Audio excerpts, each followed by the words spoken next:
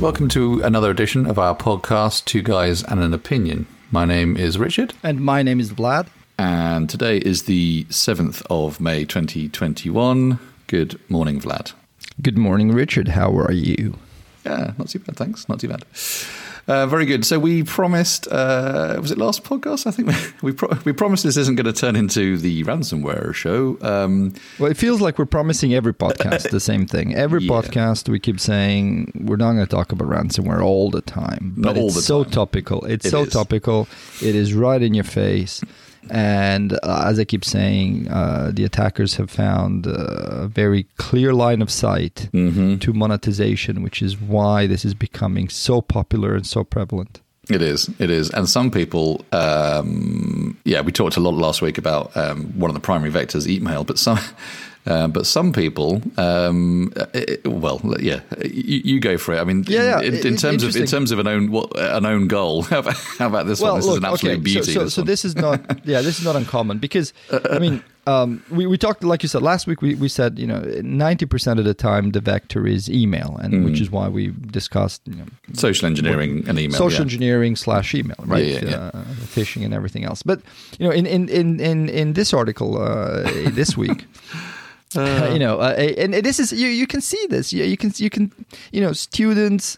Shall we say we've all been there? Yes, we've been there in the past. Maybe we all remember what was it called? Pirate Bay. I can't remember. What was that site that everyone used to use to get software and music from ages ago? Napster. Of course, Napster. What happened to Napster? They tried to go legal, didn't they? Yeah, or legit. Well, and then everybody said, "Well, I'm not." Anyway, so a student attempted to pirate some very expensive software for data visualizations for student part of the European Biomolecular Research Institute. Yeah. Unfortunately, while trying to download the crack for the software, the student also downloaded the Ryuk ransomware onto his company laptop.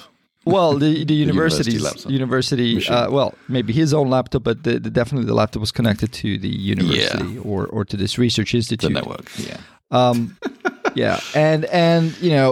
effectively causing a ransomware attack for this institute, which, again, it sounds as if they were somewhat prepared because they quickly contacted the Sophos Rapid Response Team, who then responded in neutral as the attack. Having said that, though, it took them, it took them a week and a half. They've lost data. It took them a week and a half to rebuild their servers and then trying to restore from backup. And so that opens up an interesting point. So your options, once you have been compromised, your options are either pay the ransomware, which seems to be happening, and we'll talk a little bit about this again. It seems to be happening, or because you have been because your systems are encrypted, you don't have any other choice other than just rebuild everything. And now the question is it going to be a week or 2 weeks or 3 weeks? Depends on number of things. Right, so it depends on how quickly you're prepared for. Do you have all the equipment available to be able to rebuild?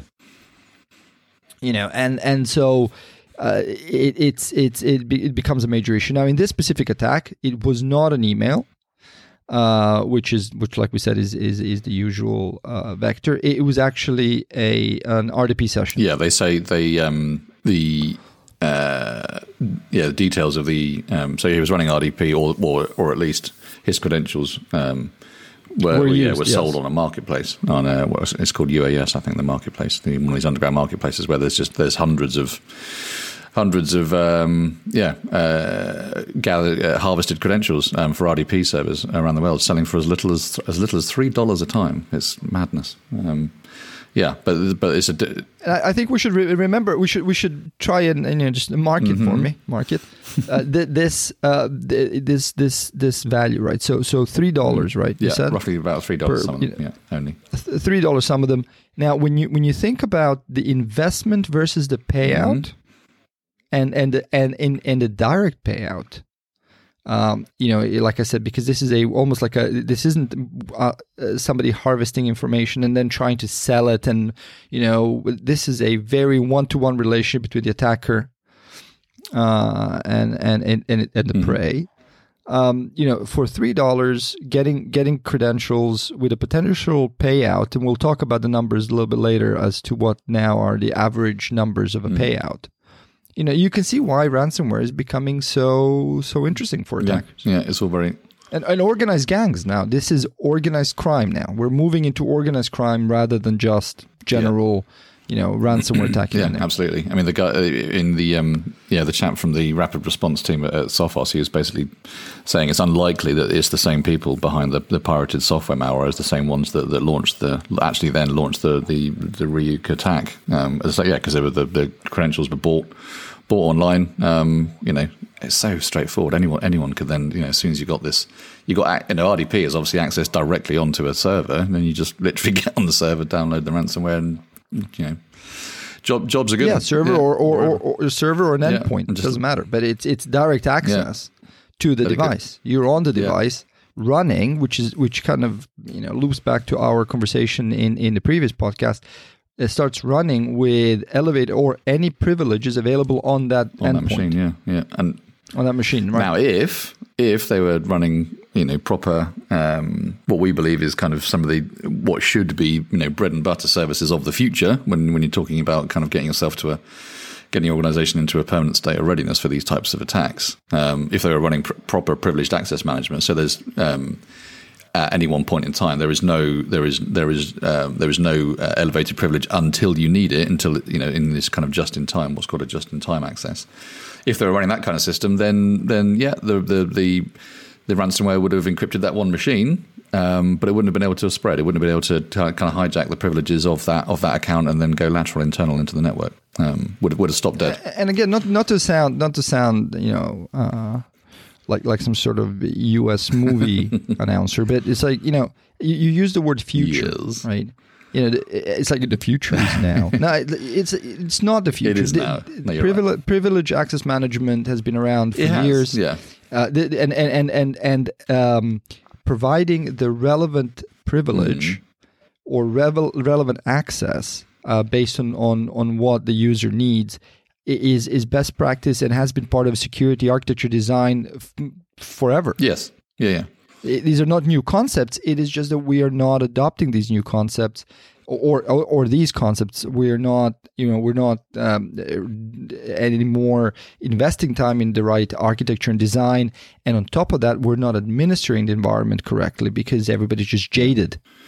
Just get on with it. Yeah, there's a lot of ways that this particular attack could have been prevented, I guess. I mean, even just something as basic as secure. Why don't you just buy the software? Yeah, well, first of all, buy the software, but it's an impoverished student. The software was a couple of $100s, I think. So either buy the software or don't do this. But even if the university had implemented multi-factor authentication for RDP sessions, that would have stopped the attack. So now we're going to open a whole social debate here, because I absolutely agree with that, in the sense that, if you are trying to make a profit, whether it's through software or anything else, through students, then our entire social setup is wrong. But I will not go down that rabbit hole. I will pull back. Yeah. Anyway, but we just thought that would be this is an interesting one to talk about. That there are many ways to get infected by ransomware, and again, it just shows had there been a I don't know, I guess a drill at some point, or some kind of testing of what would happen if we did get hit by ransomware. How would it proliferate through the network? What would we do? Those kind of things. Then they may have been in a better place, this particular university. But like you say, they did mobilize the Sophos rapid response team fairly quickly. But they still took them, like you say, a couple of weeks to kind of clear up. But if they had privileged access management, or if they had multi-factor authentication on RDP sessions, all these different types of things that certainly would cost less than a week of disruption and losing a week of research data and that kind of thing. But I don't know. We don't want to sound too preachy, but these things can be avoided. So that brings us on to it's not brand new news, but it's something that I think we wanted to talk about. But this is the ransomware task force. It sounds very Hollywood again, but this is a US-led coalition, I guess, of nations and software companies. There's about 60 or so kind of well-known global cybersecurity vendors, software companies, and governments across the world. They have come together and launched this ransomware task force. The aim of the task force is to develop a robust plan to tackle the global ransomware threat through deterring and disrupting the actors whilst helping ensure organizations are equipped to prepare and respond. What does that mean, Vlad? What are they actually going to do? Well, I to be honest, I think the first thing is we should welcome the fact that there is a task force coming together to look at this problem. The threat has been recognized at a government global level, which is good.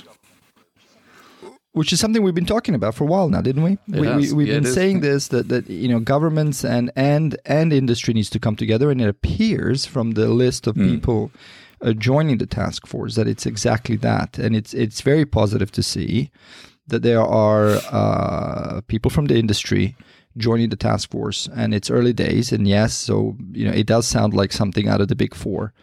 A bit PR, but I'm positive that this is in the right step, and they've categorized the problem, which is how you start with identifying what the problem actually is, and it's a really good read, and I think we should add this to the show notes, and link for this. For this article, because it has some really good information in there about the stats, it's just incredible.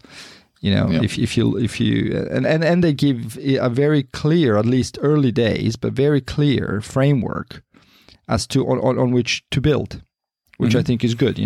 Which is a 4-part type framework. I joke about these frameworks because they always sound like the typical plan, do, check, act, but it is. It's a really clear.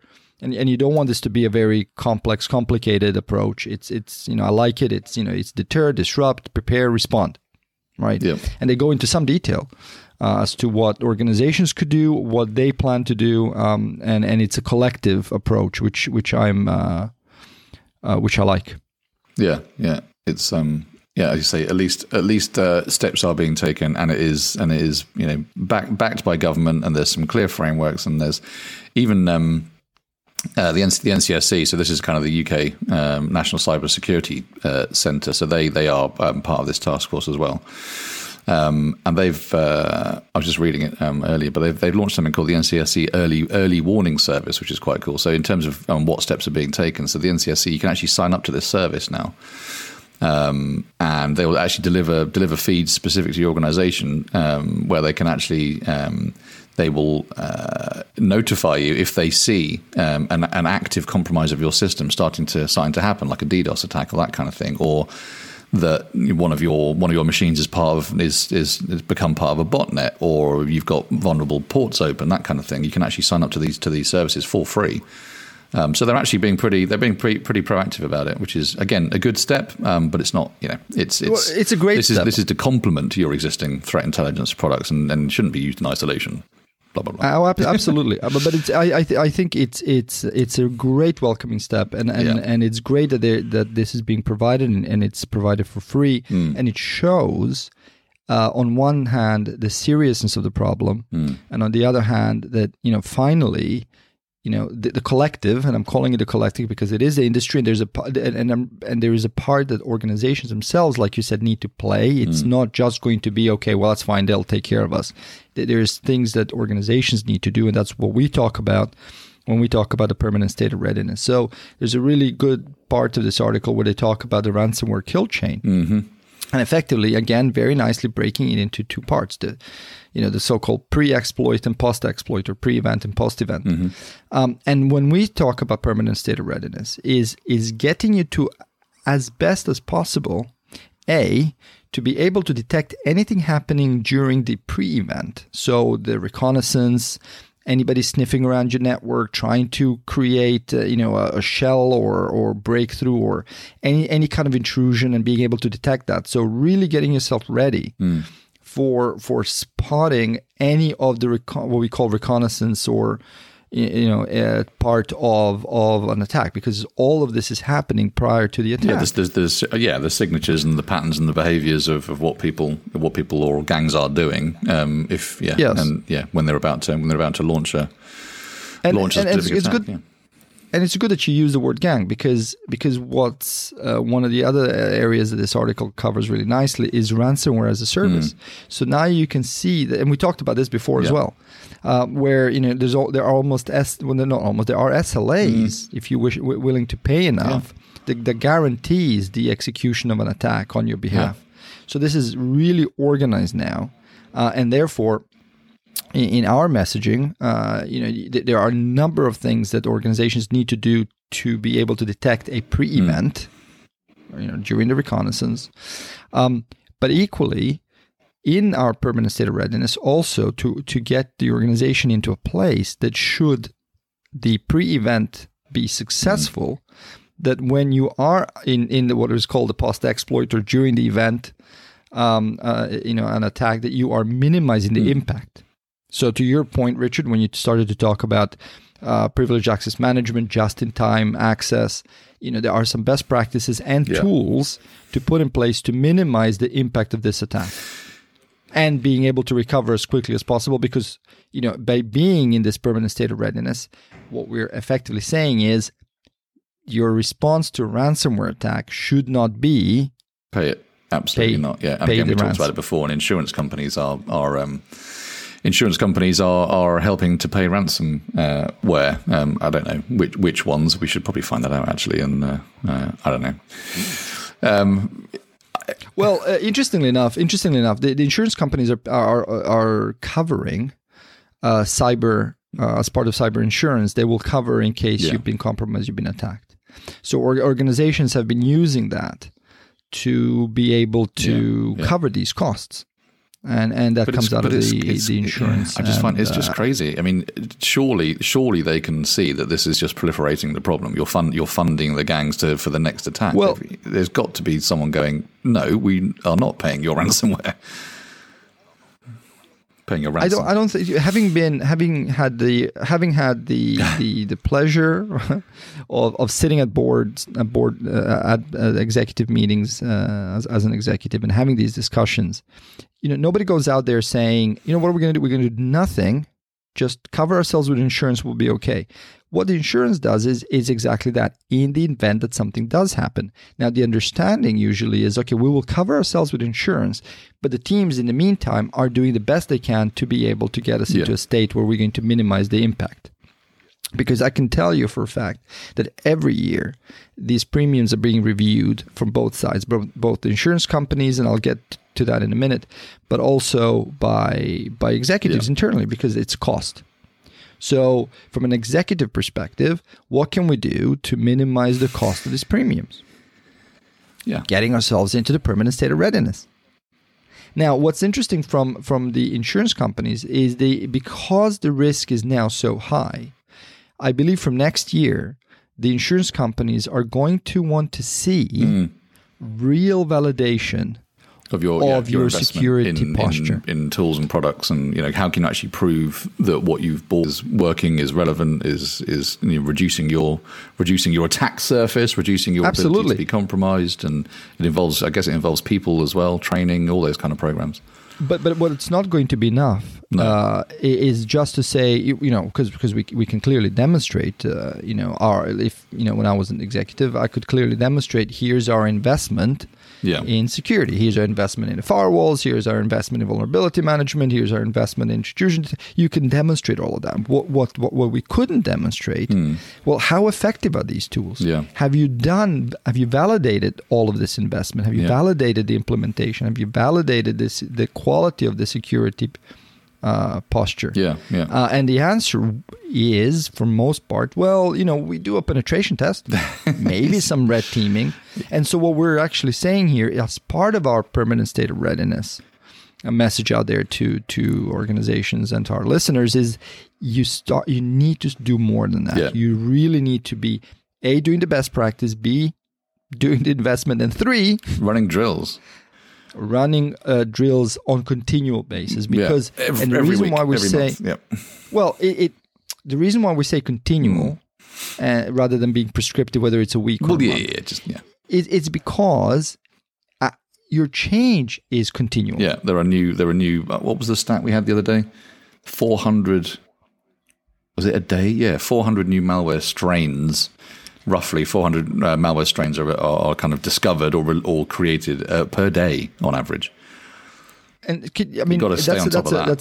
That's a you got to stay on number. top of that. But even if you think about the other element of this, so if we take the malware out for a moment, just the sheer size of organizational and technical change that occurs.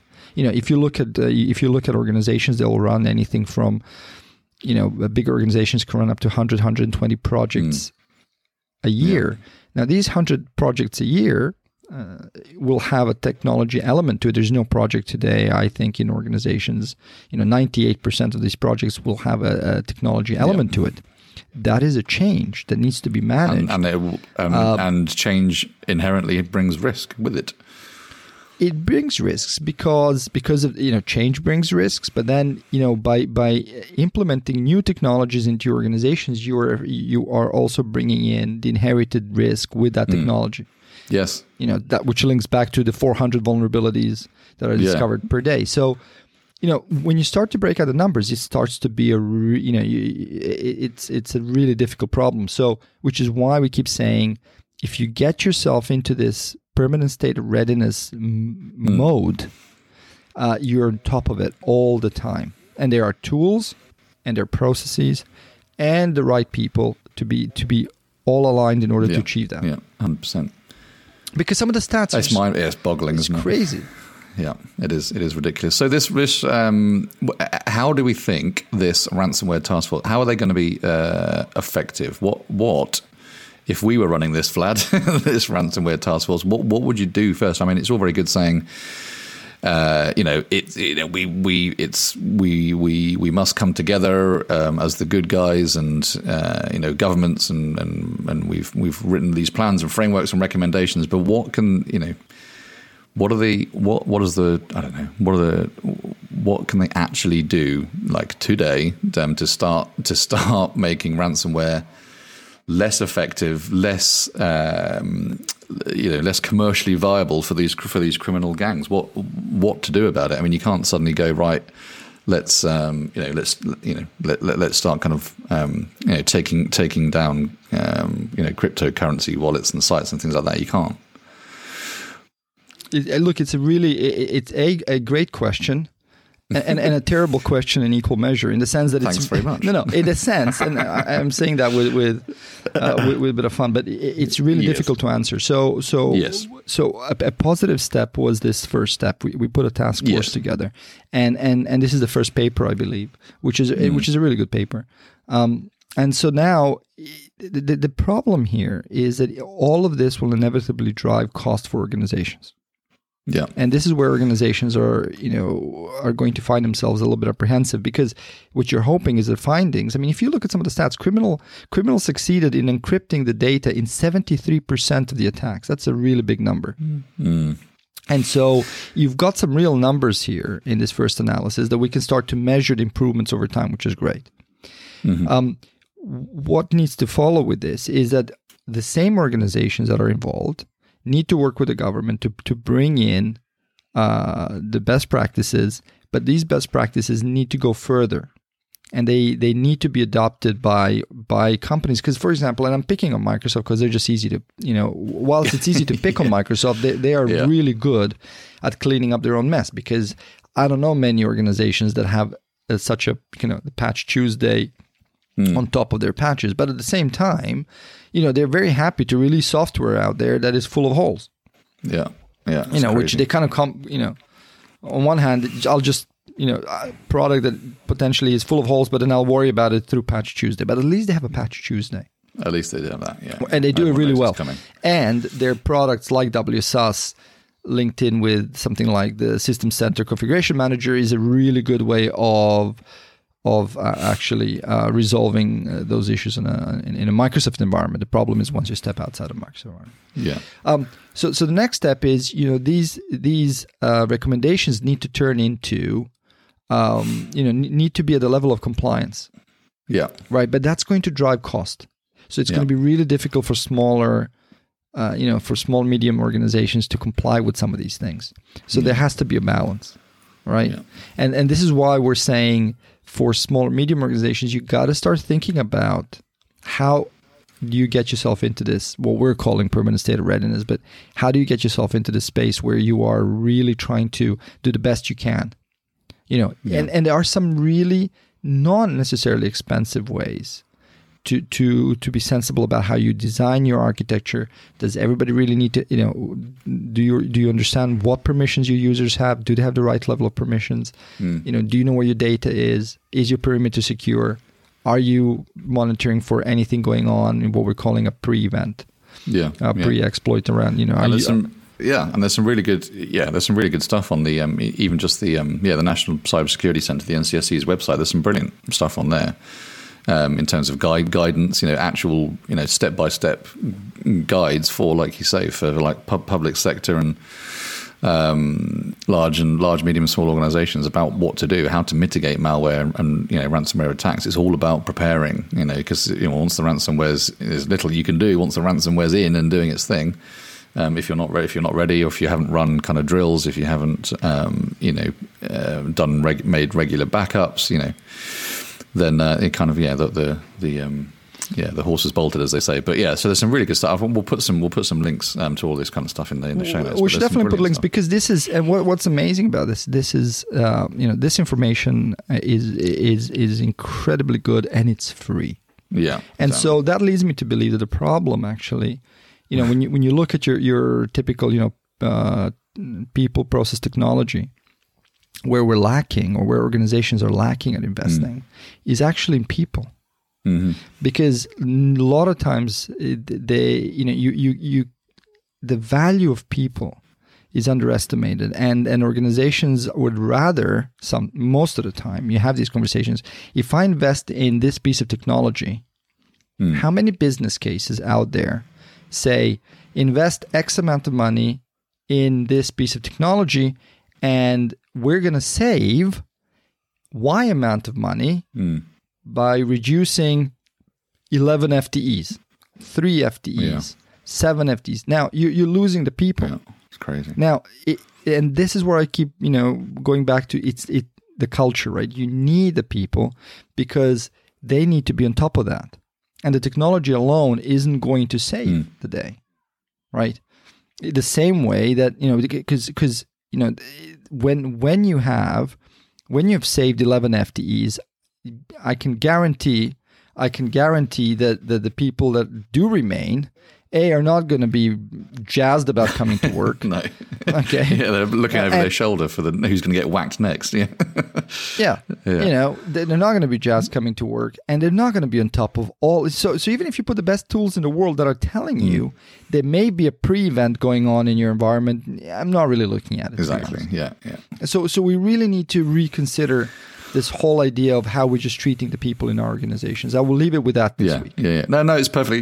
Yeah. I mean, we nearly got through an entire podcast without you saying the word culture, but I cannot. It's all good. I think we should. Yeah. Do you remember when we first started this series? We had drinking words. We haven't done drinking words for ages. We should just have a standing rule that culture is a drinking word. I guess. I don't know. Well, I don't know. To be honest, I think ransomware seems to be the drinking word. People are going to get hammered if we have ransomware as the drinking word. Well, what we're telling our listeners is listen to the podcast.